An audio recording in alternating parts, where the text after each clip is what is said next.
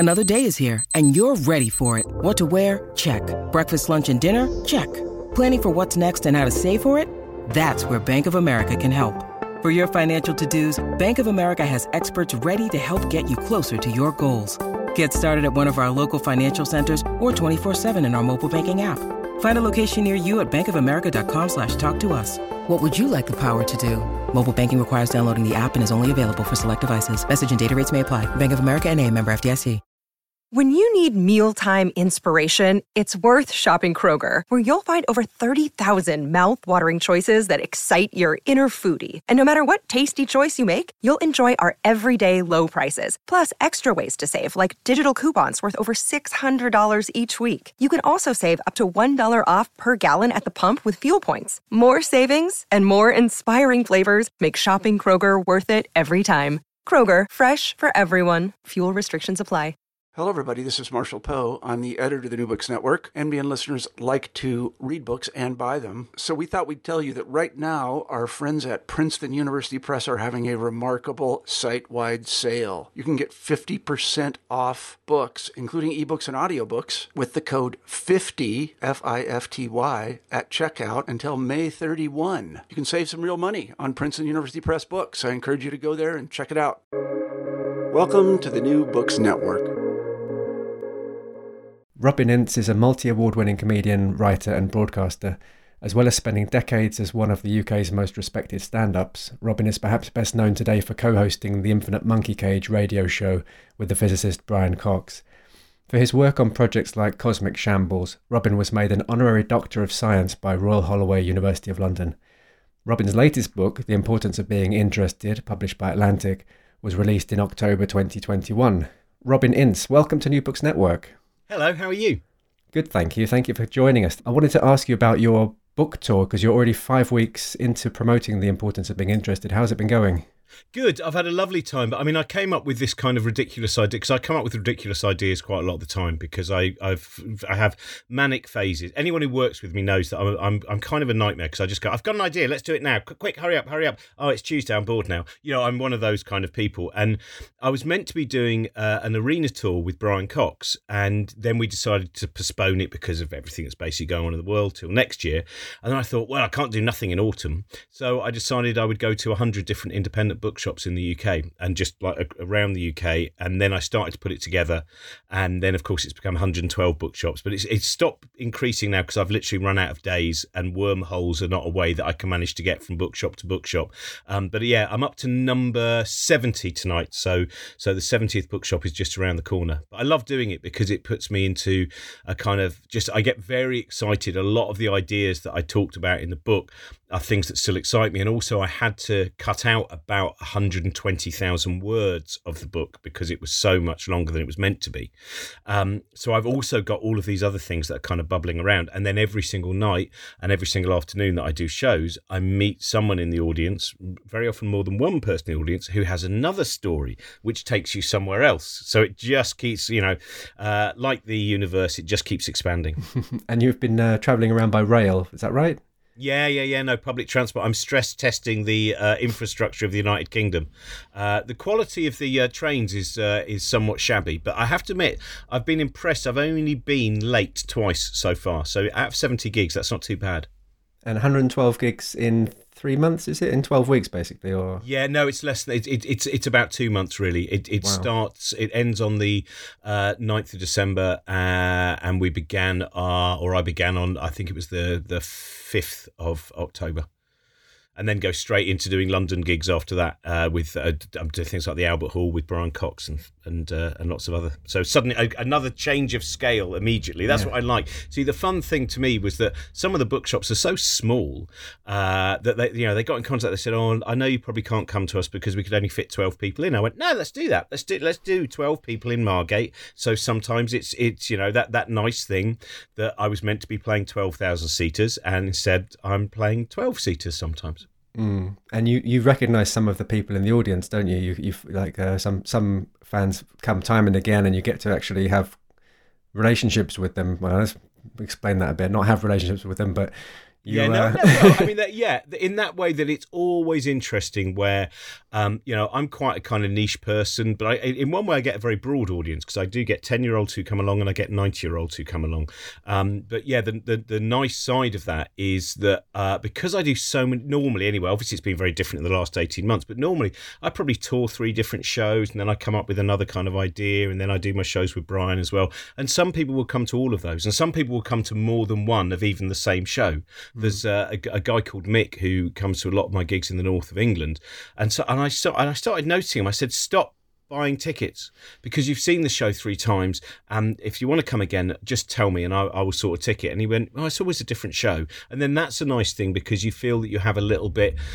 If I see him in the audience or I see someone else who I know has seen a talk 2 or 3 times, it's an extra spark to go, "You better make sure you don't do the same talk as you did last week."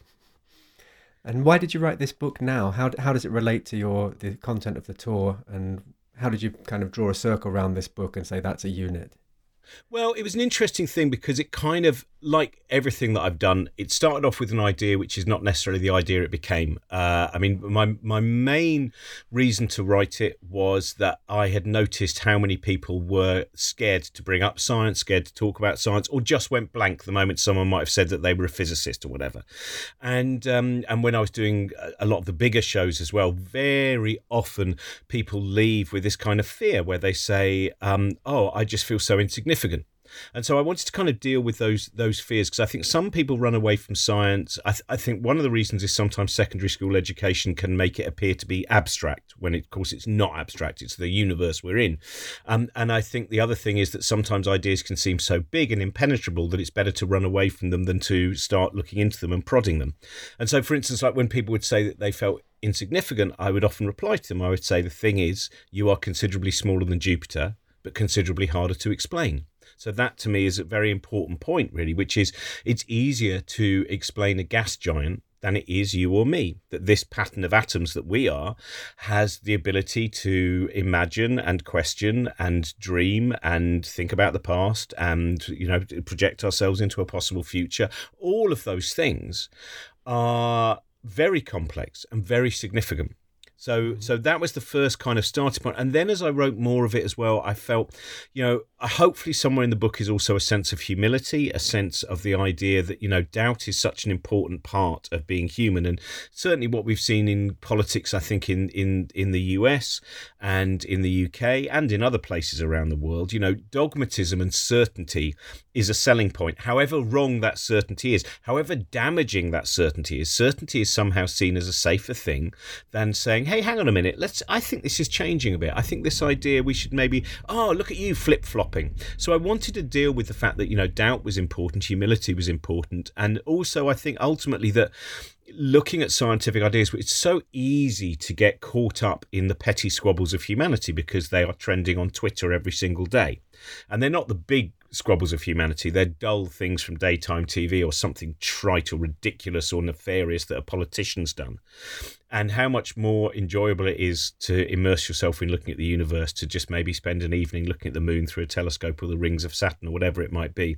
So I think I also wanted, the original title of the book was Chaos of Delight, which is a quote from Charles Darwin, who, when he travelled around the Brazilian rainforest, he basically went into nature shock. He couldn't believe what he was seeing, these incredible forms of orchids and butterflies, and he wrote in his journals, "Today my mind was a chaos of delight." So it was also a call to try and say, it's very easy, I think, to fall into dissatisfaction and to fall into judgment of others.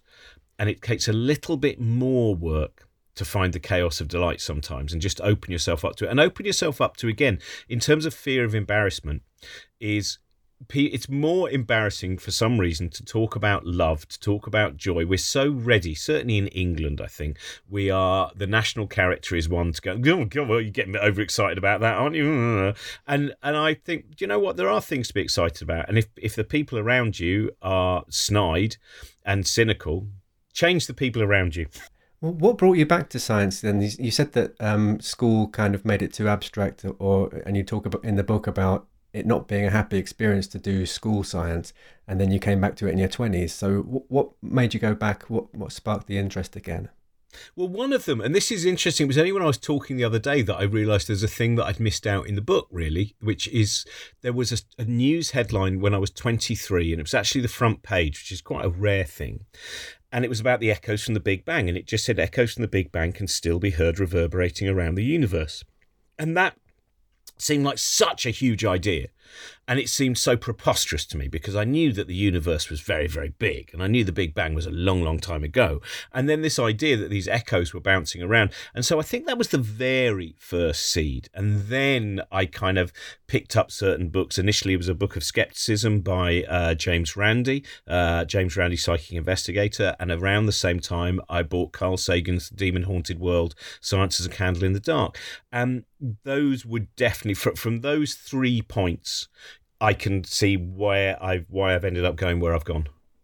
And that pushed you specifically to science, though, and your collaboration with Brian Cox is very physics focused, although it does bring in other things as well, right? Yeah, I mean, I think our live shows probably have a more physics. Though that said, I think each one of the live shows has had more and more connection to the emotions of humanity, I think, and especially the next one that we're going to do in particular, I think, is the most kind of human and humane that we've done, even though it's dealing with black holes a lot of the time. So for me also, I mean, science is only one of the things. It is generally curiosity. The books I've got on my desk at the moment, there's one about mental health. There's a Penguin Science Survey from 1965. There's a book of meditations from 1932 that I just thought sounded interesting. There's a journal of some women who went to a cannibal island in 1936, a book of national celebrity, a book about the nature of understanding suicide, Halley's Comet, and how DNA might have been discovered by an ancient tribe, and the ghost stories of Shirley Jackson. So that's a very typical kind of, that's what's going on in my head all the time. And it turns out that science is kind of, that's where sometimes I try and focus it. But I'm very scattered. I mean, that's why I could never be a scientist. Sometimes people say, oh, you know, what kind of scientist would you be, or would you ever want to go and study science? I say, I have a flibbity-gibbet mind. My mind is one that will leap from place to place, which I used to really beat myself up about. And more recently, having had conversations about ideas of ADHD and things like that with some people, I've realised that maybe I don't have a mind like Brian Cox's, but I can make rapid connections. That's one of the things that I can do. But that does mean that there are many unfinished books in the room around me, you know, because I just start a book and find a brilliant idea, and that takes me to another book about another brilliant idea. But this book does cover a lot of ground. It's kind of an omnivore's approach to humanity. But the theme, as you said, the thing that's kind of in the middle of it is a kind of intellectual humility and not being certain or dogmatic, and always being open to new ideas. And your voice is very distinctive in it. It feels like a nice person talking. You know, it's a nice book. It's kind of let's tone down the harsh discourse that, as you said, it gets polarized on the internet in particular. But you know, you went with James Randi and the kind of skeptic stuff early, and you talk a bit about new atheism and how that was initially kind of attractive. The certainty of science was initially attractive, but in this book you present a very kind of mellow view of that, which feels more philosophically realistic to me. It's kind of more agnostic.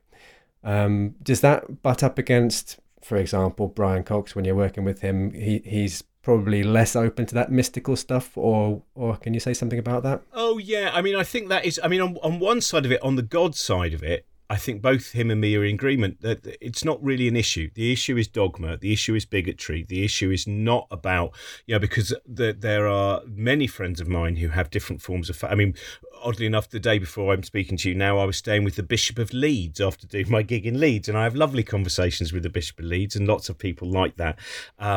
And I think as time has gone on, I think there probably was a point sometime in my early 30s where I fell for that trap. Hey, if people didn't believe in, you know, God, then none of the bad things. And then you go, no. If people didn't want dogma, that's the important bit. Now, of course, religion can be and is in many places a vehicle for dogma and a vehicle to contribute. But then you realise it's most important for those people who run those religions. It's about power. God is almost one of the side elements to make sure you can monetize and keep a harsh grip on your power. So I think Brian and I both kind of have that opinion that it's about the actions that you take, and it's about what your belief makes you do. And if your belief really does limit the world that you can look at, and also allows you to judge others as lesser, to oppress them, whether it's, from an LGBT perspective, whether it's, about being a woman, whether it is about different cultures and ethnicities and all of those things, that's where the important thing comes in. The interesting bit is I certainly am. I mean, I don't know, because you see, I think he's changed over time, and I've probably changed. Because about 2012, we had a huge, I think one of our only stand-up rows. We don't argue very much at all. When we tour, we have the same dressing room. We play these huge arenas and they go, here's your dressing room, here's Robin's dressing room, and we just sit together and then we wander out and we do our show. So we're very relaxed in that way. And the only arguments we've had have been about, I think, sometimes philosophical ideas. And one of them was about the fact that I read something which I think is a very important thing to contemplate on, is we cannot observe nature from outside of nature. We are part of nature. We must always be aware that we have grown with it, not outside it. But that doesn't mean that we can't use our ingenuity to try as much as possible to get objective ideas, to remove that the sometimes the human emotion. But then equally, human emotion is the drive that has led to us wanting to find out why the universe has mass, for instance. But we had a proper stand-up row about that. Because I think that's such an interesting place, because the interesting place is it doesn't mean that we can't aim to get more and more objective, but we must always remember that we are within that world of nature, and there may be things that are elusive to us, and we cannot forget as well that scientists are emotional creatures. And that some of the reasons that some scientists don't believe in certain ideas end up sometimes coming down to emotion, looking at the history of science. So I think I like Robert Anton Wilson's idea of a kind of universal agnosticism for all things. But that doesn't mean that it doesn't mean that I hold up everything to have the same worth either. Things do prove themselves to be a much better idea. This does go back to that idea that science is not about being right. Science is about being, coming up with the least wrong answer based on the technology and knowledge that we have at any one time. And then, you see Isaac Newton, and people will say, Isaac Newton was wrong. And you go, yeah, Isaac Newton was wrong. But he was right enough to a certain point that his equations could be used to get human beings on the moon. So as wrong goes, he had a pretty good wrong. And that's, I think, the problem is the moment that you get into this idea of a kind of universal agnosticism, people think that you are dealing with every idea with just total equality and that each one has as much worth. And of course, I don't believe that. What about the thinking about what gets excluded from science, though? I mean, rather than saying that all ideas are equally valid. For example, if you're interviewing somebody about the nature of consciousness and you frame the question in one way and they say, yeah, but that's not how I look at it because I look at it this way, and you're thinking it doesn't exist in my space, my problem space, that's a debate that feels like it's philosophically more open than the scientist might see it as within their work. What do you think about that? Well, the semantics problem when you get into consciousness is, of course, really, I mean, that's one of the issues, I think, which is that's when it becomes harder to call it science. It becomes science once at least you've decided on your definitions for that particular problem. If your definition of a subatomic particle is totally different to my definition of a subatomic particle, we're not going to be able to move very much further in our laboratory together. So, I mean, Richard Feynman talked about that, because it's an interesting thing with Richard Feynman, the great Nobel Prize-winning physicist, because he went to a series of philosophy lectures and used to often talk about how he didn't really have much time for philosophy. Mm-hmm. And yet, actually, if you read his books, you will find out that they are very philosophical, I think, many of his ideas. Something which occasionally shocked him and rather annoyed him. I can't remember whether it was Kip Thorne or someone like that who once said to him that his book about light and matter was tremendously philosophical. Can't be philosophical. What are you about? It's not philosophical. It's science. It's science. Definitely science. But he went to these lectures about philosophy, and he said he eventually got annoyed because he was they were debating about solid objects, and he realised that after 6 months they still hadn't actually decided what a solid object was. And so that's one of the philosophy, perhaps, and I say this with very little learning on this, but I suppose philosophy is part of it, is at least giving us, right, here we go, if we spend long enough on this, we'll eventually decide what we reckon this word is meant to mean, and then we can move further scientifically. Does that make sense? I think so. What made you go for science rather than philosophy as your, why aren't you touring with philosophers? Why are you focused more on science? Oh, I would love to do a tour. Someone came up to me the other day and said, why don't you do a show about, I've done tours about art. I've done shows about philosophy. I would happily do, I think the science thing is, I think because it deals with so many different, as all of them do, deal with so many issues, but I think science has something pragmatic about it at the moment. When we watch how science can get misused when it's discussions about COVID or climate change or many of the other problems that we will have to deal with, I think it's quite important to make sure that people are not scared of it. And I think that science also has something more tangible than philosophy. I think it would be very hard for me in one way. I would love to do an hour-long show. Just about, I don't know, say it was Schopenhauer. I always enjoy Schopenhauer. Very, very grumpy man. Loved his poodles, all of that kind of stuff. And I enjoy reading it. It's very aphoristic. I'm not sure whether people would be able to take such a tangible thing from what I hope they can take from this book. I would love to write a book about philosophy.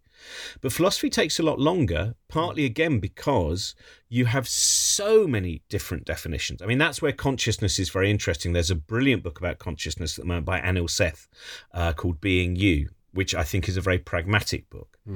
And then there are other books that I've read where I go, as you said, I don't even know how you're defining consciousness. When you're talking about, even a rock could have a level of consciousness. Well, hang on, what do you mean by consciousness there? You're really changing consciousness there. The idea that, and then it turns out what they mean is kind of the matter inside the rock maybe has and you go, well, of course, the potential for consciousness, for being part of consciousness, is in every single atom. Because all of your atoms have been in many inanimate objects. Most of the time, probably most of the atoms you're made of have not been in anything that's been conscious. So once you get into those debates, I think the problem is philosophy is a very difficult, because it can be so subjective.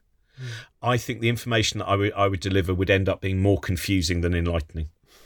And I don't think I would be able to give I think there's some great writers. I think people like Julian Baggini are really useful in writing about philosophy, in giving people the tools of saying, here is the manual, here are the questions. One of the most important things, and why philosophy is incredibly important to science, I'm certainly not someone who's one of those people who sees philosophy as if this kind of, frippery and decorative thing, is critical thinking.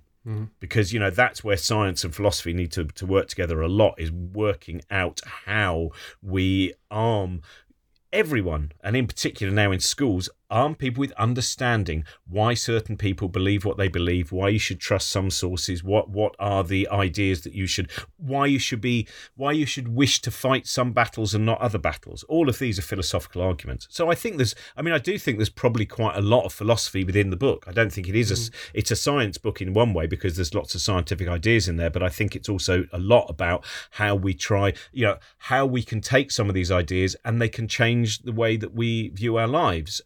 How we can, for instance, with consciousness and with, in fact, the whole basis of the mind, one of the things I wanted to deal with in that chapter, which at one point was about 100,000 words, was the fact that don't always beat yourself up when you've done something wrong, when you feel that you've failed, because you have to realise, to use the words of a great autodidact, Ken Campbell, you is just one of the things your brain does. And once you realise that you is just one of the things your brain does, that every single moment, every single day, there are loads of things that are going on in your brain unconsciously, unheard, which are taking you in different directions. You're not that you think you're steering the car, but you know what? You might just be sitting on the knees of the thing that is really steering the car. I think this book really feels strongly like it's almost like a manual for coping with science and coping with all these different areas of knowledge. And you deal with the kind of the old criticism or objection to falling in love with science, which is that, oh, but then all the romance is gone, or all the wonder is gone. And you argue strongly against that and say that the world's more wonderful when you look at it this way. I think that comes through very clearly. How did you begin to collaborate with Brian Cox, and how do you, when you're, as a comedy writer collaborating with an academic who's not a comedy writer, how do you divide the work up, or to what extent are you teaching each other how to do the other person's job, or do you stay in lane? How does it work? Yeah, well, do you know what? We just sit and we chat. We talk a lot. And we have a lot of conversations and ask him a lot of questions. And it's for instance, on the live shows, very often there's an interesting bit of reverse engineering that's definitely occurred in the last two that we've done, which is when we were developing the one that we did in 2019, we were happening to do a science festival together. And I was doing 40 minutes before him, and then he was doing 50 minutes after. And I said, Brian, if you get a chance, if you're not in the dressing room, I'm going to do a poem near the end of this set. And I think the poem possibly fits in with the show that we're working on about the nature of time. And it was a show, in fact, it's in the book. It's the show about when you're building a den with your child and you wonder if it's going to be the last time that you build a den with your child because they're growing older, and it's about all of these different senses of the movement of time and the passing of time. And he heard that and he was like, immediately went, oh, yeah, we need to put that at the end of the show. That's going to be great. And then he kind of reverse engineered some of the content beforehand so that things built towards this moment, which is a poem, not science, it's a poem. And so we would end the show with me reciting this poem about the passing of time and about the fragility of the moments in our existence. And Brian previously had talked about things like the block universe. So all of that fitted in, these ideas that in the block universe, moments of time remain forever. So though you are not able to go back to those moments of time, they are within the block universe, which is, I think, a great consolation and solace to many people, and is connected to the work of Einstein. And then Brian would just come out at the end and say, that the laws that mandate there must be life in the universe, the laws that mandate there must be death, and it was quite a kind of philosophical moment. And then we would have George Harrison's All Things Must Pass would play, and it was, and it was a really. And then in the new show that we're doing, again, I was just sat on a station platform one day, knowing this wasn't written for the show. I was on the way to a festival, and I suddenly got an idea for a poem, and I just wrote this poem down. And again, a month later, when we started talking about the show, and Brian already knew most of the scientific content that he thought he was going to deal with, and I said, I think this poem fits. And in fact, not only did it fit, this was before I knew what was going to be in the show, it fitted almost, it's so prescient that it could mean that the laws of physics are wrong when it comes to the nature of telepathy. No, it doesn't mean that, but it is. And again, so now the show has started to become slightly reverse engineered because of the poem that's going to appear near the end. There's ways that the beginning has changed and the middle has changed. So it's in that way. Which is, and we are, there's no grand plan. I mean, Brian does most of the grand planning, if there's anything like that, because he wants to know, right, I want a graphic of this black hole and I want it to look like that. So, of course, he's particularly led by the magnificent graphics that can be created now. But yeah, it's not there's no, we don't sit down with hundreds of Post-it notes and kind of, very carefully. We just talk together. And that's what we're going to try and do with the new tour as well, which is, it's going to be a different way than we've done it before, which is there's no kind of introduction to me. I'm just going to kind of wander on and wander off at times and say, you do know that everyone in row B looks highly confused. I think we need to unpack that. And that's quite a nice way of doing things. I mean, I very much sense it, but a lot of the way that the shows are, whether it's the Infinite Monkey Cage is slightly different, I think, but overall, one of the things that I always have to work out is at what point do the audience start to feel uncomfortable, uncertain? At what point are they beginning to think, am I the only one who's not getting this? And that is the point in which I can come on and people can relax a little bit, and then hopefully, as well as being kind of just mucking around, so people can just enjoy something which is total, now you can rest. You don't have to make any notes during this moment. But also then in that period of time, unpack some of those ideas so they are less afraid of them when the show starts again. Do you think that is that approach of having a conversation and seeing what comes out of it and then defining the structure, is that how you approached this book itself? Because you spoke to about 100 people, I think. Some of them you spoke to for your last book, I realised the other day as well. I just wondered what the process was of those, going from those conversations to this book. Yeah, I mean, very much so. I mean, initially there weren't going to be that many, I wasn't going to talk to that many people. And then lockdown happened and suddenly everyone was available. Jane Goodall was available, Apollo astronauts were available. It was, all of these things. But it did change a great deal. I mean, I always forget that. I found my plans for the book from March 2020 and there's 4 chapters that didn't make it at all. And, as you know, probably if you've seen it at the back of the book with the, the acknowledgements and the thanks, there's more people listed who were interviewed who aren't in the book than people who actually appear in the book. And all of that was just, with every conversation, my opinion can change. All the time. So I never went in there thinking, this is what the chapter's about. I need to ask this person this, this, and this. And this is how I do all the things. It's how I do my podcast. It's how I do every conversation is I fill my brain up with stuff and then we just start talking. And then more often than not, the 3 points that I thought we were going to hit are not hit at all. We've gone off in a totally different direction. And that's why I like everything to be a conversation in that way. It's like when I used to get asked to have debates with religious people. And I said, nah, I won't do debate, but I'll happily have a conversation. Why do we always, as you were saying, but this idea that everything is a battle, that everything is, ideology versus ideology. And we don't find our common ground if we set something up as a debate, because the ego is immediately, I wish to be victorious. But if you just have a nice chat, you start to go, oh, that's interesting. I mean, like there's a couple, Victor Stock, who's the former Dean of Guildford Cathedral, who's in the book and who I love talking to. We imagine one day that we must surely have some huge disagreement because he believes in God.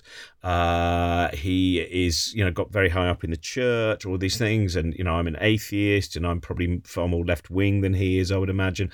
And yet we may mainly have common ground. We kind of just, in terms of empathy and humility and trying to be as helpful as possible to people. That's kind of, and we just go, oh, we're not very good telly. We'd never be on telly because telly is always about, we're joined with a religious person. I'm furious and would like to have everyone who's an atheist crucified. And we're joined by an atheist person. Hello, there's no God. You're all going to die. You're nothing more than dust. That's what they want. So you're advocating a kind of anti-drama. Yeah, I think you find out far more interesting. So all of my favourite films are films, well, maybe not all of them, but a lot of them are not that simple goody versus baddie narrative. They're something which can sometimes have a dreamlike quality. It's one of the reasons I know I always find a way of mentioning Samuel Beckett. But one of the things that I love about Beckett, whether it's Endgame or Waiting for Godot or Crap's Last Tape, is there is not one defined meaning within it. There's not this, and it turns out that person is that, or Godot is this. You can watch it and you can take separate things from it. Everything is a Rorschach test. And I think that is, that's one of the things I would love to, the next book, one of the books that I'm working on now is a book about reality. And I think the realization that our experience of the world very often is a Rorschach test, that we constantly imagine that the information is just being fed into us, and we're seeing it objectively. But of course, we are, every vision that we see, every image that we see is in some way edited by our previous experience, by our culture, by so many other things. And so we see the world, we are an active participant in our interpretation of the images and the noises that we see and hear. And you have a chapter about some of those aspects in this book, which I'd like to come back to in a little while. But did just on the point of contacting so many people and being in lockdown, as you mentioned, that you suddenly have access to all these people that wouldn't have been available. Did that change? I think that didn't change how you felt about kind of live gigging. And I just heard you speaking to Stuart Lee, a recording of that from earlier in this year, and you were talking about you don't really think that comedy shows can really be done online. Is that? Yeah, well, I think you can create really entertaining shows online. I don't think you can create stand-up online. I think you can create a very, I've seen people do brilliant things and be enormously entertaining, but I think it's a different form of entertainment. I think the live element, I mean, the first gig that I had back, having not performed at all for 14 months, which is the longest period of time in my adult life that I'd not performed in front of an audience by a huge margin. And you go on stage and there was a beautiful thing, which is the audience was sat there looking as if to go, how do we act as an audience? We've not done this for ages. And the performers stand there going, this is a strange situation, isn't it? I'd forgotten that this is what I do. I stand in front of people and try to please them. And once it kicks in, and the first gig I did back, I thought it was fine and we all had fun, but I knew that my brain wasn't quite working yet. And then the next time that I did it, everything, gig 2, there we go, we're back. And that connection and the way that your brain can operate and the tangent, I mean, certainly for me anyway, the tangents that I can go on and the places that I can explore in stand-up are not necessarily available to me all the time. There is a separate version, and I think it's the nearest version. What I do think it is stand-up for me personally, and any kind of public performance is the nearest that I get to how my brain is for me listening to it. Whereas, of course, the moment we're doing things like this, or I'm having a conversation with someone or whatever, there are lots of social niceties and there are lots of kind of different ways in which that's being funneled. Whereas when I'm on stage, suddenly the explosion occurs, and as usual, people then just go, "Oh, by the way, just we watched your show, and here are the 19 stories you didn't finish. Can you tell us at least the end of 8 of them?" So we have some kind of closure for the show. You talk about that in the book as well, the feeling of feeling the most free when you're on stage creating nonsense, you say. And I heard you make a similar point in the mid-2000s when you were touring with Ricky Gervais as part of a kind of him bullying you sketch, that the only rest you get is in front of 2,000 people. But immediately when you said that, I thought that it sounded like it had a lot of truth in it, even not the bullying part necessarily, I don't know, maybe you could say, but the feeling of kind of freedom and authenticity maybe that you can access when on stage. Yeah, it's interesting because in the Ricky tour, that was a different kind of freedom. That was merely, it was an escape from him goading me and making weird noises and jumping out at me and doing all those other things. Though the actual performance itself did not feel as much, that was during a period of time where I think I was finding out the voice I could really use on stage. Because I think for 10 years or more, I was a stand-up and I wrote jokes and I improvised, but I don't think I was me on stage. I think I was playing a part on stage, and I think now, really, at least for the last 15 years, more and more every single night, it's a version of it. If anyone doesn't like the talk that I've done or the stand-up show that I've done, then they actually don't like me. It's a kind of quite a personal thing, and that's why a lot of people do have a mask or have a different kind of version of themselves, is because it means that if an audience say we hate you, they hate you. They actually hate you. And that's, an interest. But now I through years and years of doing this, and mainly because I did a show which ended with me punching a melon and then singing Mustang Sally. But I'm not going to tell you any more than that. I suddenly worked out what I was doing wrong, and it suddenly became just blindingly. But then again, those are facets. Those the moments where everything becomes blindingly obvious. And again, going back to this guy that I had a very long conversation with about ADHD at 52 years old, suddenly it was blindingly obvious what one of the battles that I was having. And then to be given for someone to say, you see, this is what your mind is, doing. This is what's going on. Is now means at the age of 52, with the current talks that I'm doing, I've now got another level of freedom that's come to me.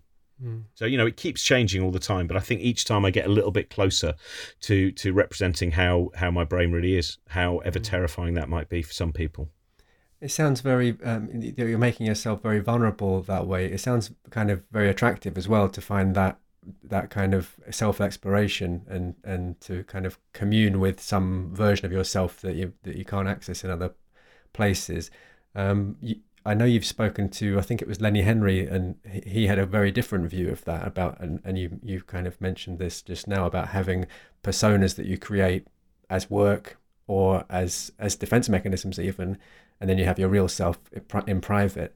How do you react to that version, that view? Because it seems like either he's missing something or you are, or is that too polarizing? I think Lenny's missing something there. I think he. It's very interesting that for him, he's really, it seems to me, become more and more comfortable in himself as he's become a lauded actor, and acting turns out was and the way he's able to explore things there, and also with his writing, I think he's found a different way of doing it.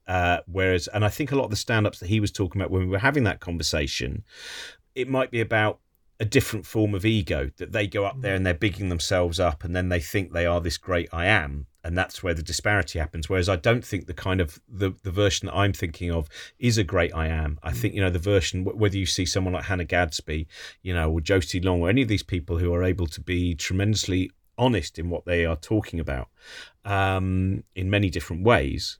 I think one of the freedom that actually comes from being able to be some version of yourself is that we live. I think there's a reason that English language culture has stand-up is such a big thing, is because in a lot of kind of English language nations,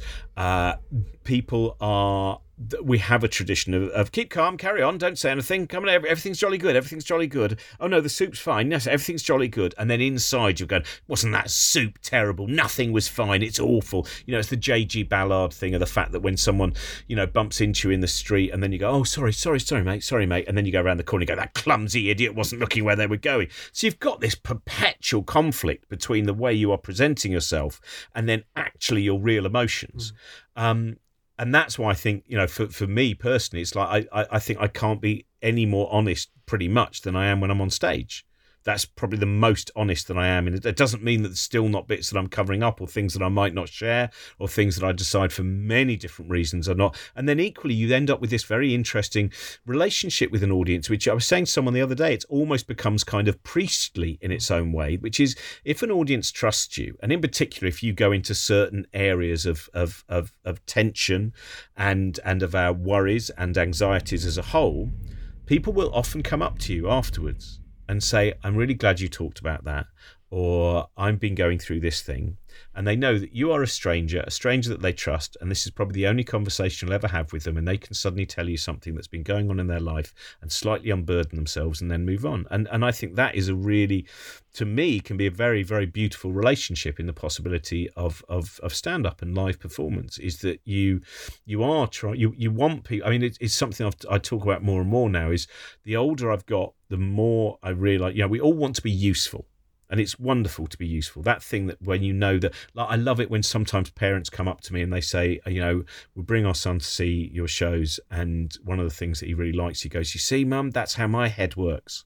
And they see a guy who's in his 50s who's obviously making a living, going off on all these tangents, and they go, oh, good, there's someone who, because I feel strange and I feel alone and I feel weird, and then it turns out that was probably the journey of that person as well, and now they're on stage.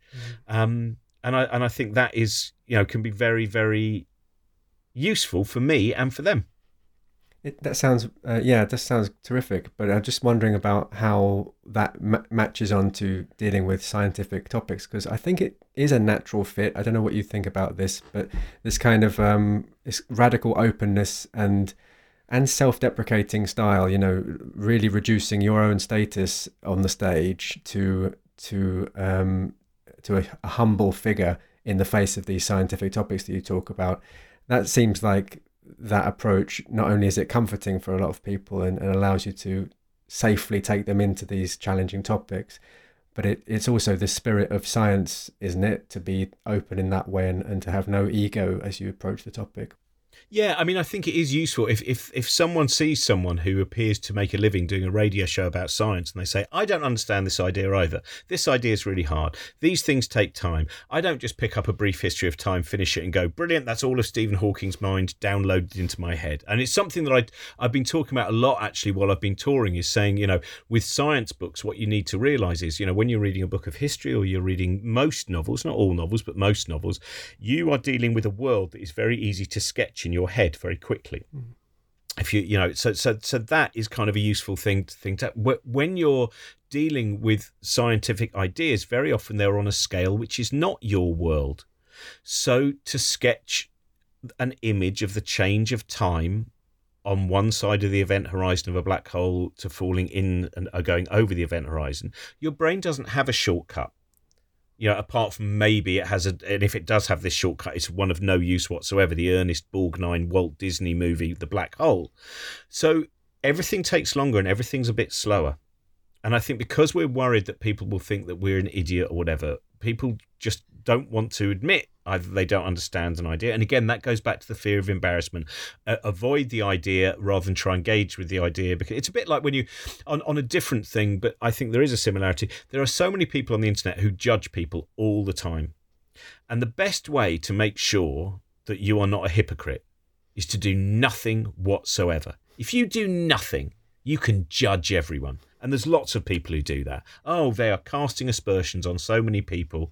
And they're, oh, I see you've done a thing for this charity, but you haven't done a thing for that charity, have you? Well, which charity are you working for? Which charity are you giving to? Well, that's not the point, is it? No, because you're not doing anything. And that's how you're so pristine.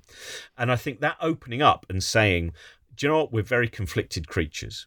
And we are, and it is a real battle. And I certainly, it's taken years and years to more and more open myself up and say, sorry, can you run me past that? I don't understand that. I think we've all done that thing where someone has explained an idea to us and we've nodded and we've gone, oh yeah, no, I've read that book, and we've lied. We haven't read that book. And then we've nodded all the way through their conversation. And then we leave and we've taken in nothing because we didn't have that point 1 minute in where we just said, sorry, I didn't quite understand what you meant with that first term.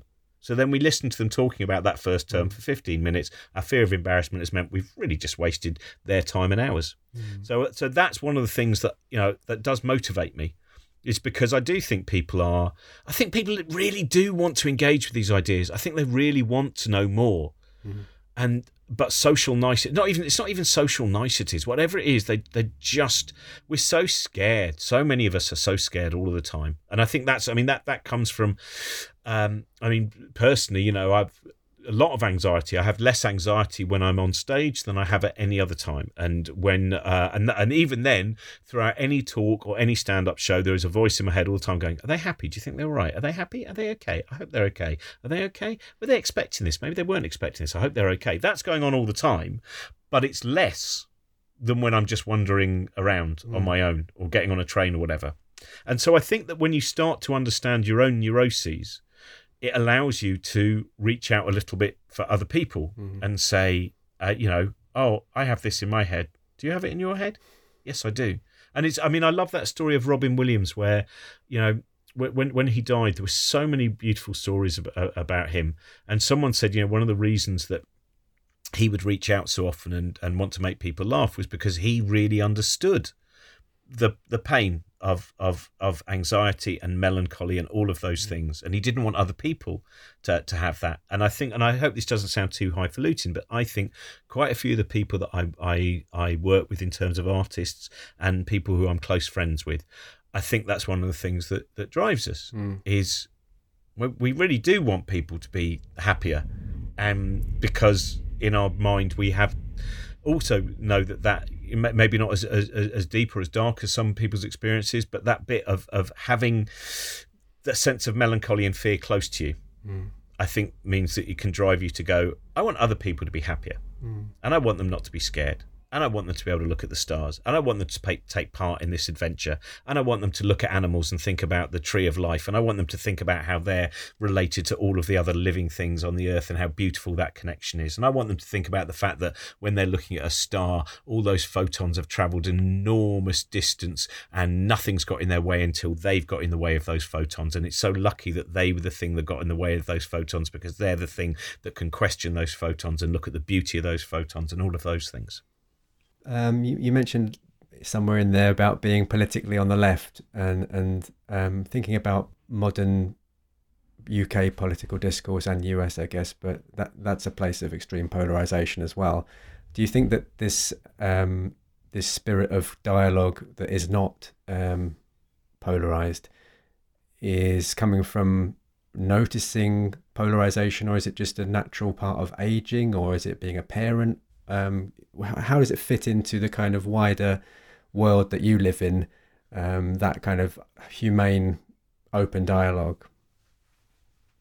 It's interesting. I think some of it probably comes from the way that I was brought up and the kind of just the values. Interestingly, even though I would say I came from a kind of casually right-wing household, and was certainly the furthest on the left, but I was brought up with a certain set of kind of, checking on everyone and making sure that other people are doing okay, and to have that. And And so I think some of it comes from that. I think being a parent has certainly changed me enormously. I think that I was terrified of being a father, and I can't remember if I ever wrote about it in one of the books, actually, the fact that when I would go to sleep at night, I would sometimes think it's probably better I just die in my sleep because I've got no idea how to be a father. I mean, well, this is just terrifying.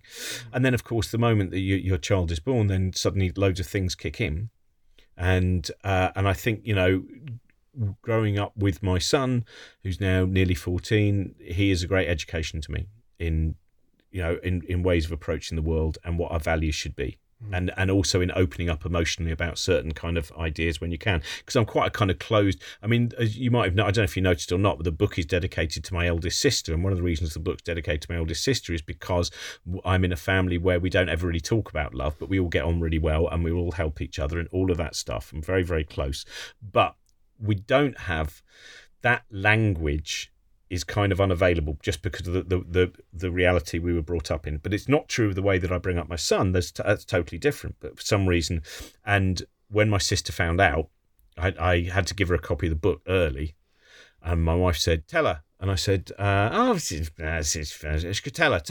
And she went, what? And I said, look at the opening bit of the book. And then she looked, and I could see that she was moved by it. And then she said, I'd like to hug you, but I know we don't do that. You know what I mean? So I think some of it also is finding the different language, the different ways of expressing things, which sometimes can be so deeply within us that we'll never get that kind of, that great big American moment where suddenly everyone hugs and everyone talks about themselves, whatever.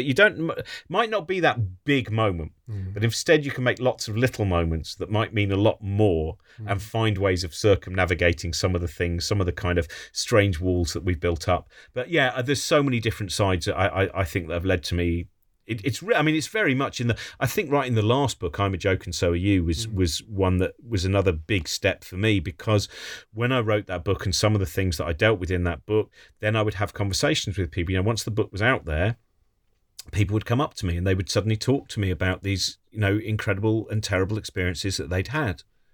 And again, I found out I understood more and more about the number of people that when they leave their house every single morning, basically put on an overcoat of disguise as to who they are, a protective shell, and go, right, let's just get through one more day. And many of them will never confront any of those things, and they'd feel embarrassed but they feel embarrassed because, I'm making such a fuss and it's nothing really. That thing. That's why they would do it, is because they think, no, but there are people who are really going through pain. And there's some people I know who, every single day is a real challenge. And the more that I've met those people and the more that I've talked to people who've kind of dealt with some of those issues, I think the more that I've wanted to be part of that. And in some ways, I do think this book, certainly the chapter on death, and I hope to some extent the chapter on things like, doubt and the way that we need to use it, and when we don't need to argue about God and those kind of ideas. I think some of that is very much imbued with the ideas that I found out when I was writing the previous book. That sounds like a much richer and more emotionally kind of nourishing version of the thing I was just about to ask you about, which was that at one point you say that interviewing these people, you have to ask the dumb questions, you have to be the stupidest person in the room, and that this is not always good for the ego, but it's very good for my education. And looking at it that way, that doesn't make science sound very appealing. It sounds like you'd be quite, vulnerable in a bad way there. But the thing that you've just said is that it gives you access to a lot of a richer world. Can you say something about how you kind of persuade people into the scientific fold, as it were, and how do you reassure them using the things you just talked about? I think so much of it is it makes every image that you see, can make every experience so much richer if you have more information about that. If you have, I think of someone like Joan Feynman, and Joan Feynman spent her life studying the Aurora Borealis. That was one of her main projects. She got to a very deep understanding of the Aurora Borealis, but the opening moment of her experience with the Aurora Borealis was lying on the grass with her brother Richard on a golf course outside New York, and they looked at the Aurora Borealis, and the first experience is an experience of it's a transcendent experience. It's an experience of, look at this beauty. Oh, how can the universe and how can our planet have these moments of such a spectacle for us? And then later on it becomes, but why does it exist?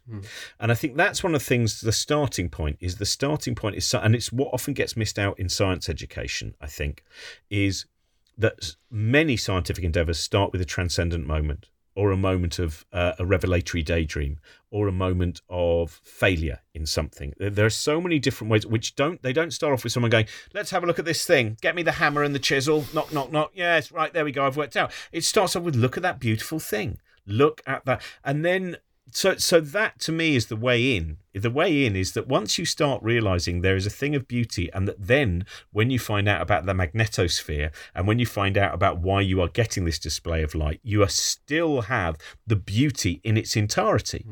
And you also go, do you know something else that's fascinating about that? I now know why that particular colour there, why we're getting that kind of experience. So that just means that it's like when you realise, I wrote about geology in the book, and, talking to Chris Jackson, that sense of when you are looking at a hill and you start to think that hill has been in motion for a very long time, and that hill may well have been under the ocean for a long time, and inside that hill may well be the kind of things that are normally fossils you would normally only find on the seabed.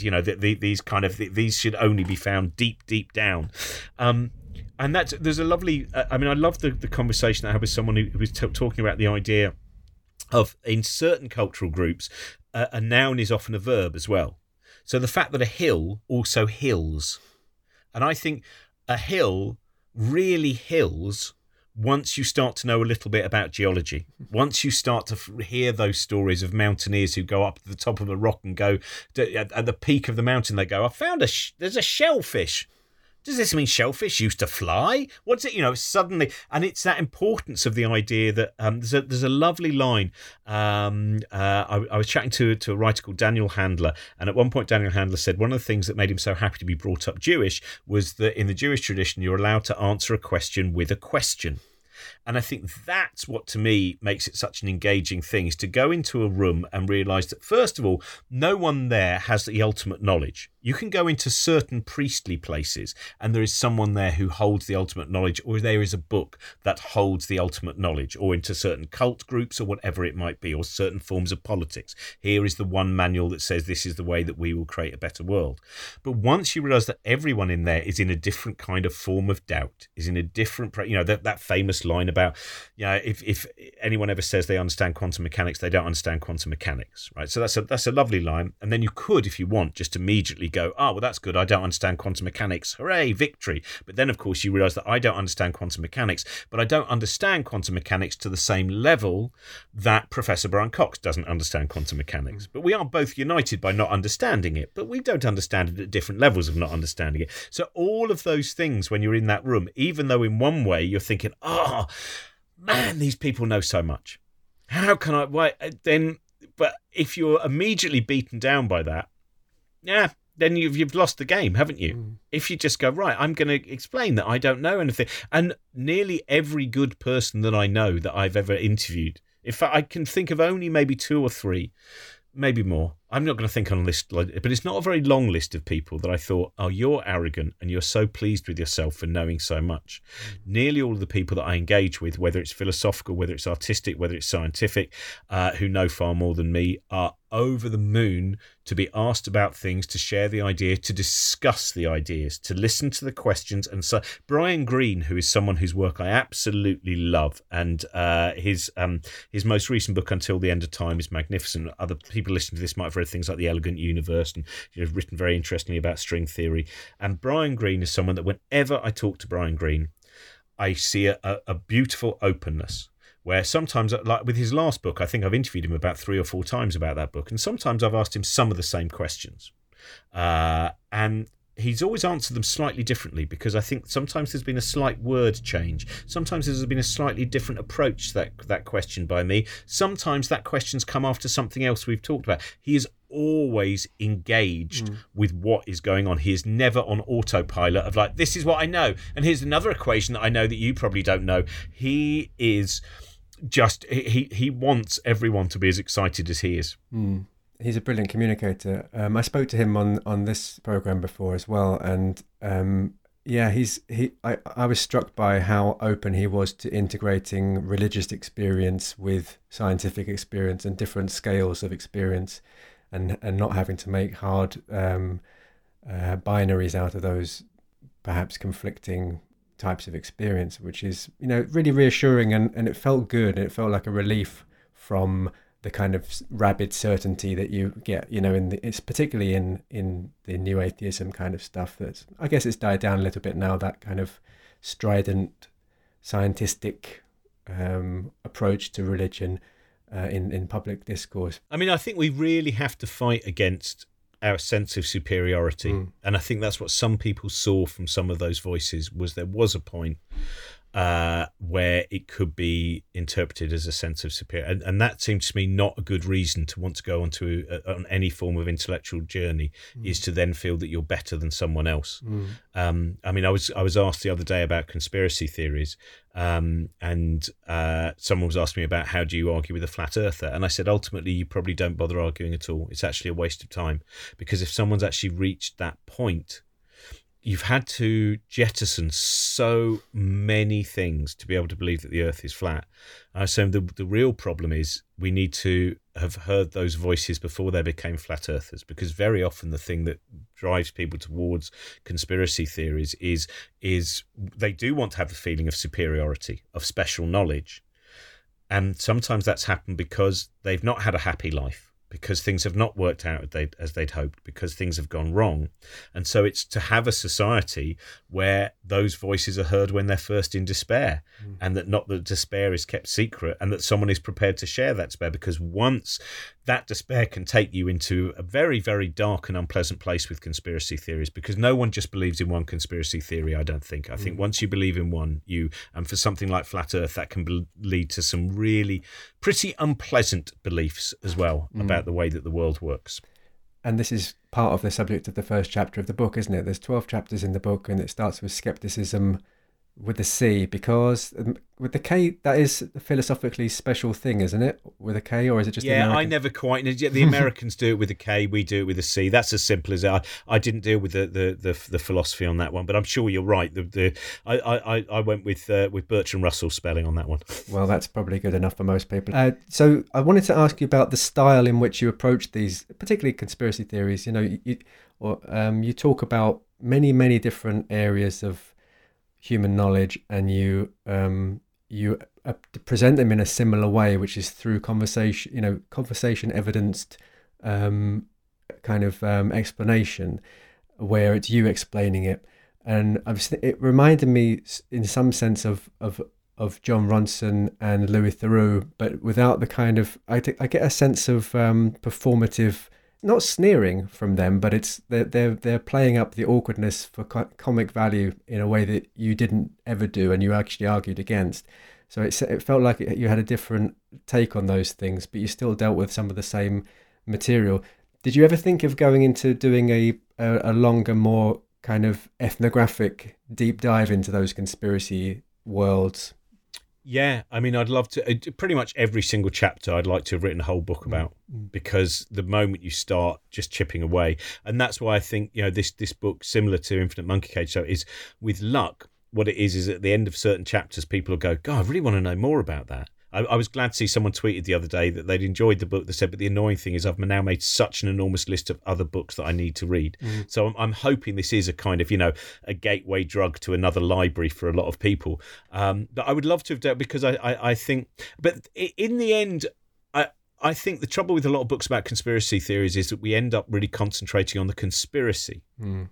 And to me, the interesting thing, as you were saying, that is how we get to the need for conspiracy, not the conspiracy itself. In some ways, it reminds me of things like, I think Hallie Rubenhol's book, The Five, about the 5 victims of Jack the Ripper, is a very interesting book, because it suddenly changes so much to me in terms of those narratives. So many of those books about murderers, where you end up, your supposed fascination with the murderer, it's all about the murderer, and actually they're pretty boring characters. In reality, I've spoken to people, who've dealt with murder. And they go, it's not these flamboyant individuals that you see in the movies, these strange, dark serial killers who are reading Nietzsche and, whatever it is. They're normally, even the ones who are reading Nietzsche, are pretty dull people. The interesting story is actually about the victims and why they've ended up in that situation, and how many of them were then, unfortunately in a position which meant they were more likely to be. That's where the interesting story is. And I think that's, to me, it's a little bit like books on ghosts. To me, the interesting thing is not about ghosts. It's about why we believe in ghosts. That is always what I'm interested in, is how do we get to the point that we believe in the things that we believe in? And then what those things are is just a kind of, you can make that as a fun poster. Going back to Brian Greene for a sec, if you push him on philosophical foundations, he ultimately says, I just prefer that. Or choosing between interpretations of quantum mechanics, I don't understand the stuff either. But the bottom line is, he just, he says this really comes down to preference. There's different, you have to pick your poison.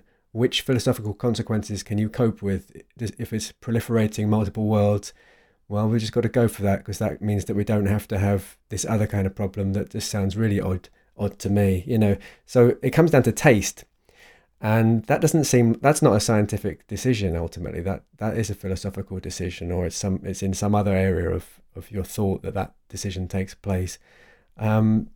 Have you hit that brick wall with Brian Cox, say, or with Brian Greene, or with scientists, where you just say, well, why did you decide to look at it that way? Yeah. I mean, that does. But that's interesting, because I think most of them would also say, well, I know this bit is not science now. This bit is philosophy. And I think it's an interesting thing that in one way, if you look at biology, where, of course, biologists, like to show off about the fact, we've got a final theory and you haven't yet, physics, ha. But biology is, as far as I can see, there you have very tangible tests that are possible, and there you are being able to refute certain ideas. You say, look, we've managed to do this. Now, when you get to a certain point in physics, it does seem that you are, string theory, etc. Or when we were talking about consciousness as well, both of those things, I think there is a point where you go, exactly, this is a philosophical perspective, until this becomes a testable hypothesis. And it seems that on certain levels, that as yet we do not have the access to creating the either the knowledge or the technology for making these things a testable hypothesis.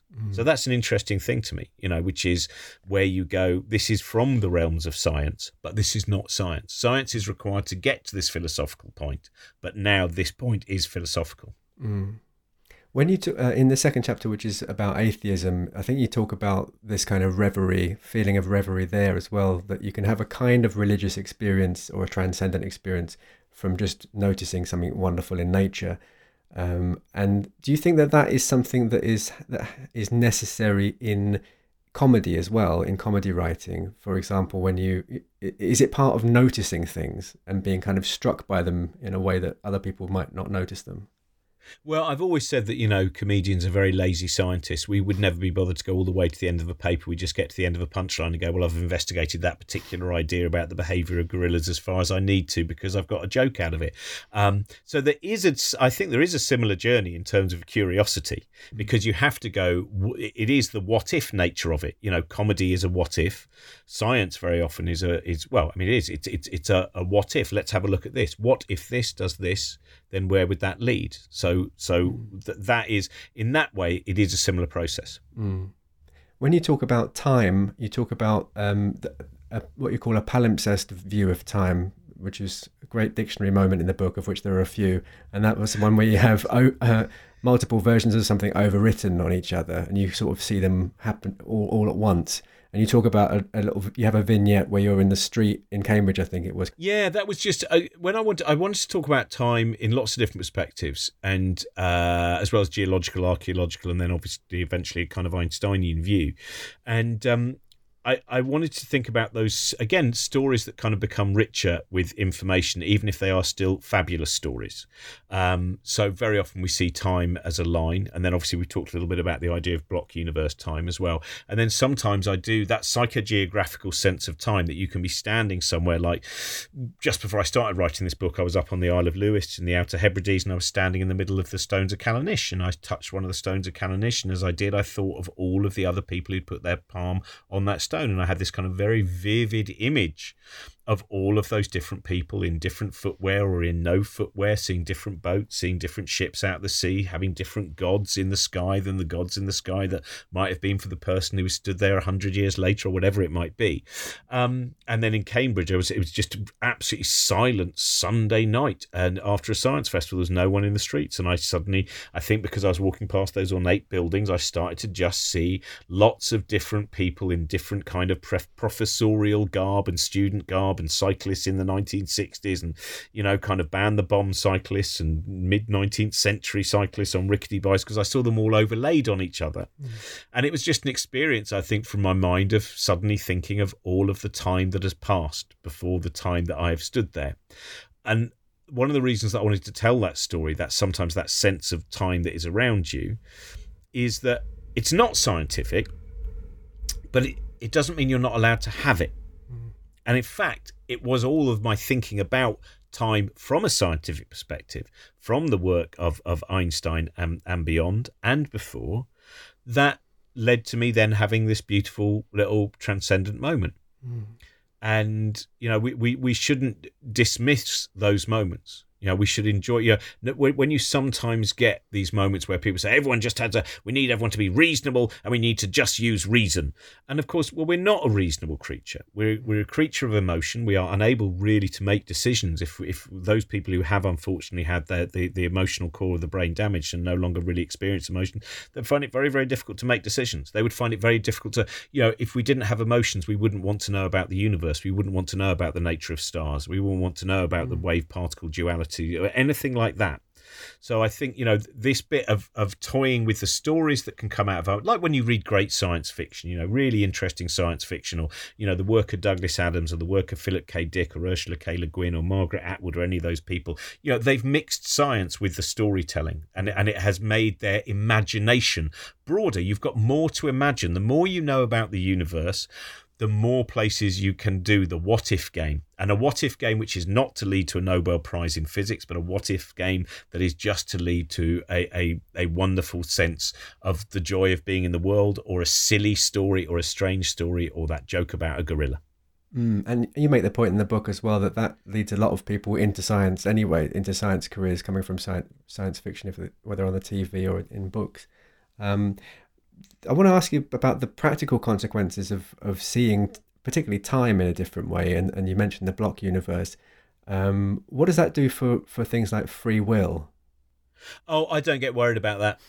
I did just buy a book with an introduction by Mary Midgley the other day about free will, but I think it's I try not to worry about free will, because even if free will is an illusion, it's an illusion that you cannot override. You're in that illusion. You're just, to me, there's a pragmatic side. I sometimes think all the debates about free will, that is when I can get frustrated by philosophy, because I'm not sure that it's of any use. I think it is of use, those things talking about before, where realizing that you are not fully in charge. I think those things are very, very useful. The idea that free will is an illusion should not change you, because you can't do anything about it. And you can't then live your life going, now I'm aware that free will is an illusion. What are you going to do? What, are you going to make a choice now because you've decided that free will is an illusion? No, you've got nothing. If you're saying, what are you going to do? You're going to sit there and just wonder if your body starts moving around? No, you can't do anything about it. So I free will being an illusion is not one of my existential anxieties or hang-ups. It's good to cross that one off the list anyway. Yeah. What about the scale of the universe? That's what you move on to next. And you get, a minute ago you talked about a real amazing type of experiential beauty that's opened by knowing more about science, and the kind of flip side of that is the kind of horror, existential horror that you can get by, for example, noticing or learning that the universe might be infinite, for example. How do you cope with those moments? I think, again, my coping, if I go back a few years, I still found that overwhelming. But just by spending enough time with it, now I don't. Now that I realise that, first of all, again, a bit like free will, the size of the universe is not really an issue for my life. It is something fascinating and beautiful, and it is something remarkable when we find out that the universe expands faster than the speed of light, though nothing in the universe is allowed to, move faster than the speed of light. I love all that stuff. I love finding out the fact that we are in a lucky time to be able to observe the expansion of the universe, because there may be some smart creature far, far, far in the future where the universe has expanded to a point where they are not able to observe anything else expanding in the universe, so they will not be able to see other galaxies. So that again enriches my sense of the fortune of the time that we're in terms of cosmology. And then I can play with that idea that if it is infinite, then we're having this conversation an infinite number of times in an infinite number of worlds that are both the same and an infinite number of worlds that are also slightly different. So all of those things are fun to play with. And sometimes you can still have that moment. You can be lying on your bed and maybe you've got a skylight above you and you look out and you do just suddenly go, whoa, I suddenly just had that moment where the camera shot out at incredible speed and traveled through the universe and I got very, very tiny. And that's, I mentioned that in the book, the nightmares that I had when I was a child about that. But again, I've realised that if you spend, well, to me anyway, spending time with some of these issues ultimately means that they become less frightening. Your comic devices in the book, you do a lot of different things, but you use a kind of, I would call it an English kind of bathos, where you go to a very everyday, mundane punchline for comic effect, and you can do that coming from these cosmic things. It really has a real punch. Do you think that can be a coping mechanism in a way for coping with the enormity of human experience? Because in addition to just living with the idea for a bit of a while, it feels like comedy has something to offer there as well. Yeah, well, I think one of the things that comedy does is it underlines the absurdity. And I think we make an enormous step forward the moment that we realise we're absurd and that this situation is absurd. It's an absurd thing that you should have a universe that is, of such size and the possibility that we will never communicate with anything else that is in the universe. I personally believe, for no scientific reason, because we don't know, but, that it is ridiculous, the idea that we would be the only thing that was, kind of had these questions and this level of inquiry in the universe. But yeah, so I think once you go, this is ridiculous. It's ridiculous to be born and very soon know that one day you're going to die. That's absurd. Once you've got those absurdities you're beginning to take them under your belt, you go, yeah, all right then. This is a really ridiculous. And I think, so many of the problems of the world are from people who cannot see their absurdity. They are from those, from those dictators and those generals and those puffed up people who are so, that anything. And which also means that they're always struggling about the fact that, there is the puffed up general looking remarkable, and then they have to run off to the toilet where they've got a terrible attack of diarrhea and they're fighting against the natural world all the time and maybe they're feeling a bit gassy or whatever it might be.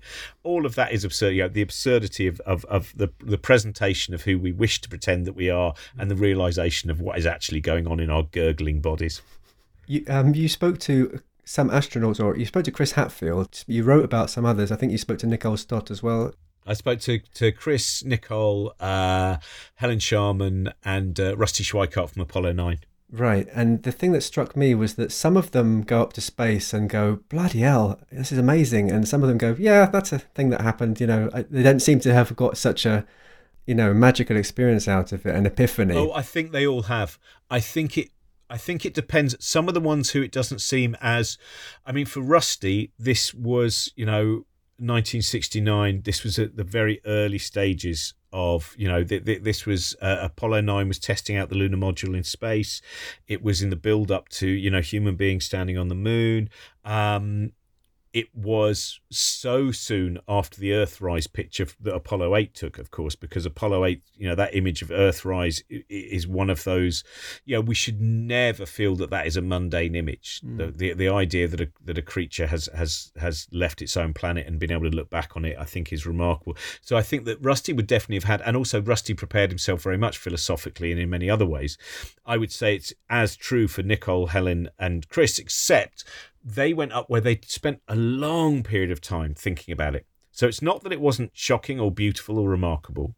It's just that it was or had been assimilated to some extent. But they all come back. Everyone that I've spoken to has, Helen has that beautiful thing that her huge change was that, having been very much kind of part of the consumer dream of fast cars and motorbikes, she saw what it was like living in Russia, and she saw the way people shared things, and she saw all these people who had no cars but really cared about you. And that was a huge change for her. And she would go back into space, as soon as she could. And Nicole, I think, again, it has had a huge effect. But also the other thing is she doesn't want her life to be just going, oh, it's over now because you've been into space and you'll never go back again. So she's found lots of other ways of using it. But I think that's the big difference is for those very early astronauts, that each image was it's a bit like the difference between a naturalist now going into the Brazilian rainforest may still find incredible beauty, but they won't have the same nature shock that Charles Darwin had, because Charles Darwin hadn't seen any of these things. There was no way of reporting these things effectively. There wasn't television, there wasn't any kind of broadcast medium that meant you would be ready to see those orchids and those butterflies and all of those beautiful things. So I think that's one of the reasons that perhaps it might sometimes seem like there's a different level of that, but they all spend their time, there's always those stories of, I went up and I took the 3 books that I thought I really must read, but of course every time that I had any free time I just looked out of the window. And that's what Helen's advice to any astronaut is always make sure you don't leave out just staring out the window for as long as you can. I noticed you talked about Neil Armstrong, and I think he didn't want to really get mystical when he talked about his experience of going up into space. And also, by the way, William Shatner went up into space recently, and he did get quite mystical, I think, there. And obviously there's the oddity of someone who played a space captain actually going into space, especially late in life. Could you say something about those different types of experience? Yeah, I mean, I think the Shatner experience is I'm very that's a novelty experience, and that's all fun. See, obviously, to be an old man, to be that age, 90 years old or whatever he is, it is gonna. But I think with Neil Armstrong, what's interesting is a lot of the people that I spoke to about Apollo astronauts said that because of the nature of it, could be quite a locker room kind of thing. Again, in terms of the front that you present. Is if you do start to get philosophical, hey, look at him, he's getting old Plato over there or whatever, so you kind of, but I also think Neil Armstrong was very a brilliant technician as well, and I think it's an interesting because it affected Edgar Mitchell, who then became really fascinated in extrasensory perception. Charlie Duke then became very much, I don't know whether he'd call himself an evangelical. I think he probably would call himself an evangelical Christian. There were huge philosophical changes, but then that thing I mentioned in the book, that great quote from where someone said that going to the moon didn't change the astronauts, it allowed them to become who they really were. And I think that's an interesting point of, and Alan Bean, of course, became this wonderful painter. Rusty has kept his fascination with, the ideas of asteroid strikes from the planet Earth and what we need to do about that. They're also, all of the astronauts are very forward-thinking people. So I think that some of them don't want to keep talking about that time they went into space. They want to know what's going to happen next. And that's one of the parts of their kind of psychological makeup, which is why they were the human beings that they were. Is they weren't the people who would dwell on kind of some sense of mysticism. But there are, as Kevin Fong mentions, there's people like Rusty and Jim Lovell from Apollo 8 and Apollo 13. They probably had the really different makeup of saying this is not just some military mission or some national mission or whatever it might be or whatever you want to call it. This is the start of our exploration. And they are more philosophical, and they do have that kind of sense of we need now to journey into space and go further. You've got a section called Whitey on the Moon in this chapter, which is the Gil Scott-Heron sort of critical perspective on space exploration from the 60s, I guess, was it? Yeah, no, it would have been just after Apollo 11. I mean, I would have quoted Gil Scott-Heron's Whitey on the Moon, but the only reason I didn't was because then we found out how much it would cost, which is also why you find out that Prince isn't quoted. There's a little bit of a mention of Prince, but I didn't quote the lyrics because, again, the publisher went, anyway, this is how much it costs. No, thank you. No, we won't do that then. But what can you say something about the fact that we are sending a lot of white people up into space and spending money on space exploration. Except that's not true anymore. You know, that the diversity has changed a great deal. I mean, I do find it fascinating, of course, that that was very much his reaction to 1969, and I can, this is one of the hard things, isn't it? The disparity that we see between the richest and the poorest in a lot of it. In the culture in the UK and the culture in the US, there is a huge disparity between the richest and the poorest, and from pretty much all of the research that I've seen, this does not make for a happier nation, not merely the poorest, but the richest as well. But what I also think is that we're looking in the wrong direction if we think that sending people to the moon, for instance, was spending money that was going to go into the projects, that was going to go into places. What we need is a kind of, a Damascene moment as a species, or certainly, in the countries that I've been in, where you just go, hang on a minute, this just isn't right. We can share this out much better. And that's not about the money that goes into space. That's about all of us. And I don't feel that. I mean, I do think that what's interesting is that the Apollo years do seem very, very traditional. Now you are beginning to get these, the great film and a book like Hidden Figures as well, that again shows the other people, the diversity of some of the people who work in NASA and many of the forgotten figures, as we know, both from a kind of ethnic background and also in terms of sex. Very often that means that some people's stories are not told as often as the stories of the brave white colonial person. But I think I personally do worry about the new space race, the new kind of. I sometimes look at Jeff Bezos and others and do slightly see this boys with toys. And there's many other issues that we need to think about as well, like, for instance, the amount of space junk that we're leaving up there. There's lots of different issues. And I worry sometimes about the fact that, we might have this grand dream that we're all just going to move to Mars. But even if we terraform Mars, that won't be as good as a planet that's naturally terraformed. So we should never think that there's an escape possibility. So I think on that level, I sometimes do worry about that. And I worry... I think especially if you're running a company and you've made a fortune from that company and you're going into space, you should really be also thinking about the treatment of your workers and the values that you are imagining are the values you would like to take into space should be the values that are also being played out on Earth as well. Talking of playing out the space values on Earth, you played the Voyager Golden Record to an audience. I love that. I just think the Voyager Golden Record, I spoke to Anne Drean, who was creative director of the Golden Record, and then obviously worked a great deal with Carl Sagan and then married Carl Sagan as well. It's one of the great kind of love affairs of science.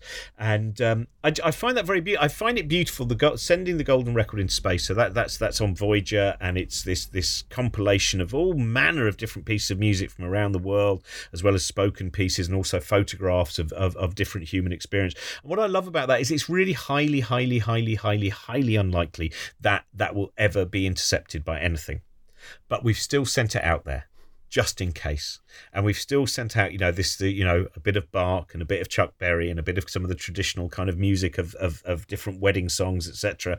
What will another species make of that? Will a species be able to experience music in the way that we, in a way that there was an article once called "Why Dogs Can't Hear Mahler," which I love, which is what's your dog hearing when you're listening to classical music? And it might turn out that there's a very intelligent species who nevertheless is not able to the way it interprets music.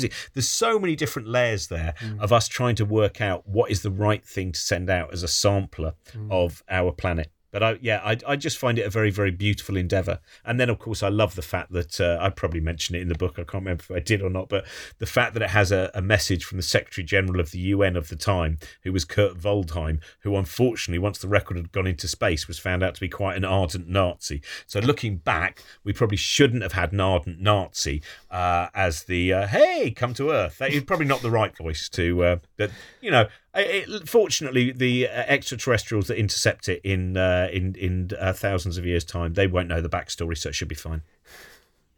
Assuming there is anyone out there, you talk about the Drake equation, don't you? What was that about, and what kind of person was Frank Drake?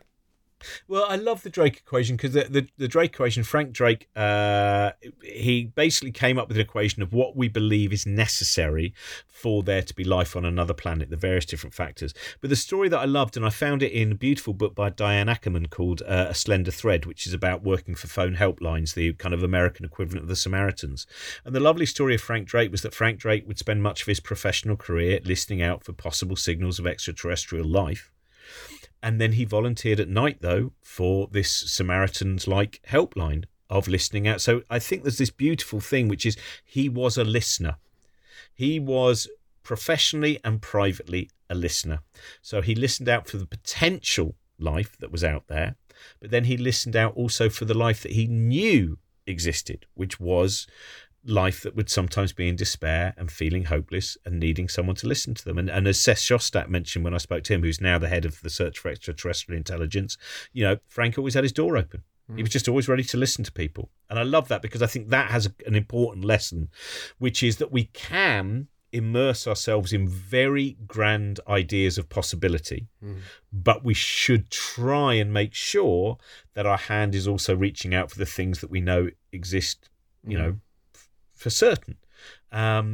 And I think that's, and again, I mean, that perhaps goes back to what we were talking about with, Whitey on the moon and the, the Apollo missions is, that's what we need to do is we need to have both sides working. We need to make sure we have our grand ambitions and we don't forget the planet that's behind us. And we don't forget the people who are sometimes living in squalor and the people who can be lifted out of that or indeed lift themselves out of that if we create a better society.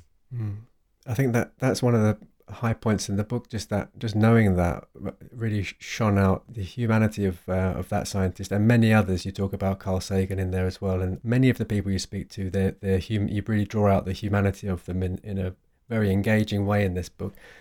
Well, that's what I really want you to say, because I still think in popular culture there is the idea that there is the scientist, and they're this very, almost a caricature human being, and they have a brain that is not your brain. It's so different from your brain.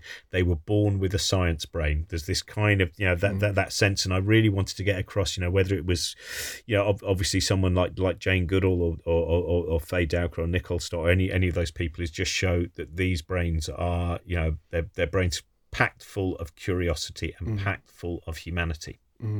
Jane Goodall took a social approach to studying chimpanzees. She approached it as its own society or as its own culture, and didn't treat them as things that are peripheral to humans, but really engaged with them. Can you say a bit about that?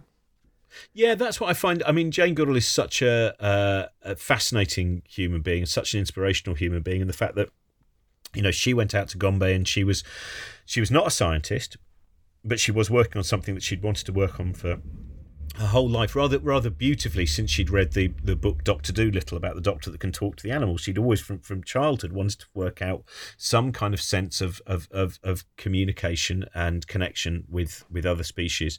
And then because she didn't follow the rules were you kind of didn't give your chimpanzee subjects names, you didn't imbue them with personalities, you only looked at one form of their behavior. And she was like, well, this is ridiculous because they do have personalities. The idea that we're the only species that has personality. You watch a group of chimpanzees playing, you can't just say that's 1A, that's 2B, that's 3C. And also that the idea that you can entirely isolate one piece of behavior from everything else that goes on seems reasonably ridiculous as well. So she I don't know if you want to say broke the rules. She just did what she did. Then when she went to Cambridge after having done this amazing research, there was a lot of snottiness in the way that her work was looked at. But of course, as we know now, it is work that was revolutionary, that has changed our view of ourselves, that has changed our view of chimpanzees. And I love there's some things that she experiences that she says that she's had that I might be kind of like more like, I don't really know, but it doesn't matter. It's again, it's that thing where I find it beautiful that she feels that maybe on 2 or 3 occasions only, but she had some sense of a kind of mind-to-mind connection with chimpanzees. And when you see the beautiful footage of when she started to go and visit places where chimpanzees were being used in vivisection, again, which she was highly criticised for at the time, but she thought, I need to understand the people who are doing this and I need to understand who they are and communicate with them to be able to change this situation, which again is so much about that bit of not saying us and them, of actually. And there's that beautiful image, which anyone listening to this, you can find it, I think, on YouTube, certainly on the internet somewhere, which is she's looking at the chimpanzee in a cage and just seeing this face of, the faces that she studied for so long, that I think she can get a sense of their emotional experience and what is going on. And she starts crying, and the chimpanzee just puts out a finger and just wipes the tear. And there might be many different ways that people can say, but actually this, but actually that. But well, as we know, we don't understand human consciousness. We don't understand chimpanzee consciousness. We might be able to do that Rorschach test and interpret it in any way, that fits in with whatever way you want to believe about the world. But the one thing there is most definitely there is that sense of connection, that sense of there is that tear, there is that finger, there is that connection. And that was one of the connections that meant that thanks to her campaigning, it changed many of the things about the nature of vivisection. In the later chapters of the book, you talk about the brain, reality itself, mortality, imagination and knowledge, and the end of the universe. So I really bit off more than I could chew there, didn't I, eh? That's just the last 5 chapters. You can see why the book was 250,000 words at one point. You said you're going to write another book about reality in the future, or you're currently writing it. Was that part of this chapter originally, the reality chapter? It literally was. I started writing the chapter, and as I said, literally every single one is a subject that I could write. But again, because of the higgledy-piggledy nature of my head, keeping the focus is sometimes hard. But what I found is that definitely, there's enough good books out there that I don't need to bother writing them. But writing about actual just death and grief is something that I've always found is I find very useful for myself, apart from anything else. But reality, again, I think it's driven by the same things and the things we've just been talking about, which is to get rid of that sense of certainty, to try and persuade more people to not be dogmatic, to try and make more people realise that sometimes you might be arguing with your partner about something that you've both seen and you're both utterly certain you're right. And once you can start realising, you know what, you're both right. What you saw in your head is correct, and what you saw in your head was correct. But the point is, what actually happened out there, neither of you possibly saw. Neither of you saw the objective truth, but both of you had an entire, the subjective experience you had is not null and void. But stop arguing. It doesn't matter. You talk about simulation theory. Some of these ideas that you bracket off and say, I'm not going to deal with that. For example, in the chapter of the brain, you said, that itself was a topic that you almost didn't write about, but in that chapter you also talk about the idea that we could be living in a simulation, and I think you said that you find that particularly disturbing, but I get the sense that you maybe can just put it to one side and not worry about it. Oh yeah, I don't care about it at all. It doesn't help and it doesn't explain anything. It's again, simulation theory is useful if you're writing science fiction, I think, or making interesting films. I don't think, like free will, like the size of the universe, these are not the issues you need to get hung up on, because it's something, simulation theory, as far as I can see, there's nothing that we could ever do to make it provable. To make and so don't worry about it. You talk about the Boltzmann brain idea in there somewhere as well, I think. Yeah, I love Boltzmann brain, which I think was originally brought up, I think much like Schrodinger's cat, it's one of those ideas that was used to actually underline a ridiculousness of a certain idea of probability, but has now become actually this, oh no, do you know what's going to happen? It's more likely that you or I, or indeed anyone listening to this, that someone who's listening to this now, that actually you are a brain that has very briefly come to life in a sea of particles that is somewhere towards the end of the universe. It is more likely that has happened from a probabilistic perspective, and then you'll stop existing for a moment. You believed in all of the things that happened in the past, and you imagined the future, and you've just gone, thing, consciousness exists, thing, consciousness shuts down and disappears again, and then in another trillion years those things turn into a blue whale or a vase of flowers, all of those things. And again, I think Boltzmann, just it's fun to play with. You have to work out, how you're going to live your life to some limited perspective, and I think if you get hung up with all of these possibilities, then you end up just not being able to do anything whatsoever. You talk about becoming a father changing your view of mortality. You've mentioned that a little bit already. What do you talk about in the chapter on mortality? Well, it was partly down to the poem that I mentioned early on about the last den. One night it got a very negative reaction from one member of the audience when I was touring with Brian, and it was someone who'd lost their child. And what they heard when they heard Brian talking about the laws that mandate there must be life in the universe, must mandate there's going to be death, and when they heard the poem, they heard something that spoke directly to them and about their experience, and they were appalled. And that was when I decided to do a chapter about death, because I thought, even though most of the chapters are about scientific ideas that we've discovered, size of the universe, evolution, whatever it might be, death is something that we've always known exists, but sometimes the further you go into science, the further away you get from any hope that there is some kind of afterlife for your consciousness, for you as you are. And so I wanted to just look at, this is something that can affect people severely, as it did this woman in the audience, that, this idea that this is it is a lot to deal with. So I wanted, I spoke to someone that I know who lost their teenage son in a motorbike accident, and he is an atheist. And so his son, Jamie, he keeps the stories alive of Jamie, as do the whole family. So they know Jamie is not there.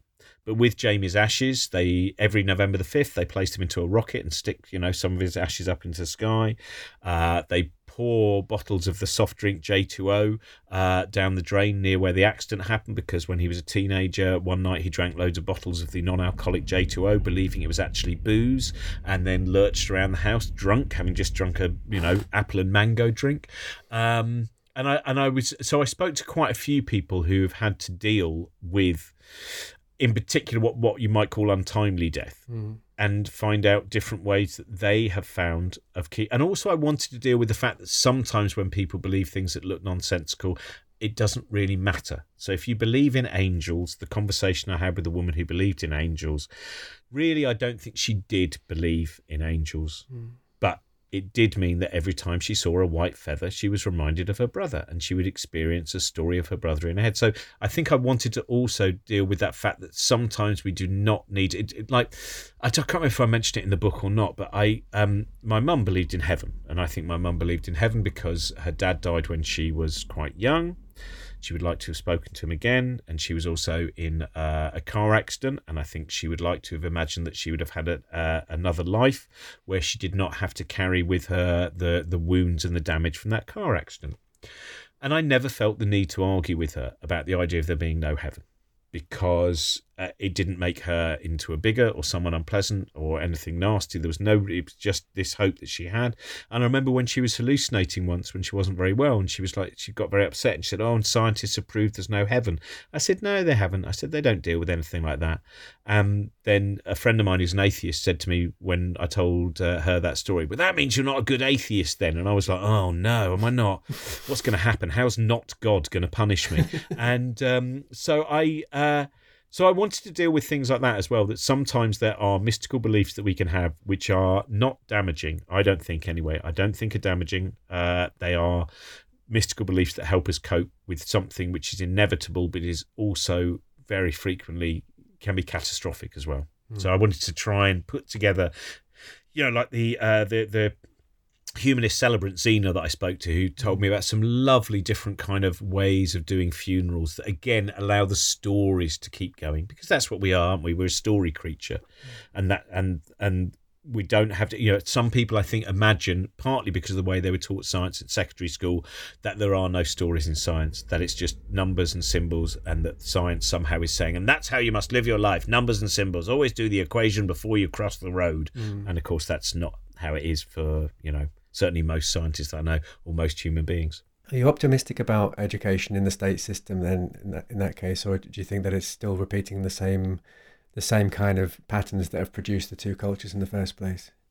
Well, I think a lot of science teachers that I speak to really want there to be more time to tell the stories, to show the play that is required, because that, I think, is what people very often I've now spoken to so many people now that I've done 69 gigs around this. Every night I talk to someone who says, "Oh, I still don't really feel that I'm allowed into science, or I just didn't get it when I was at school."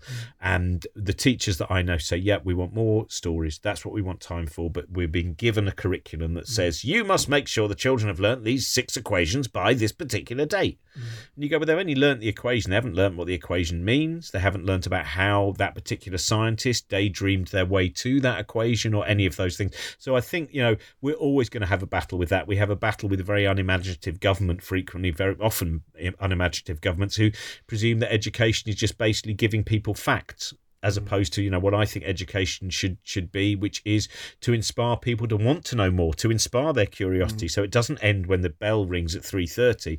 Afterwards, you're so excited by a certain idea, or sometimes it might be after you've left school, that idea is still stuck to you, and you go, now is the time I'm going to investigate it.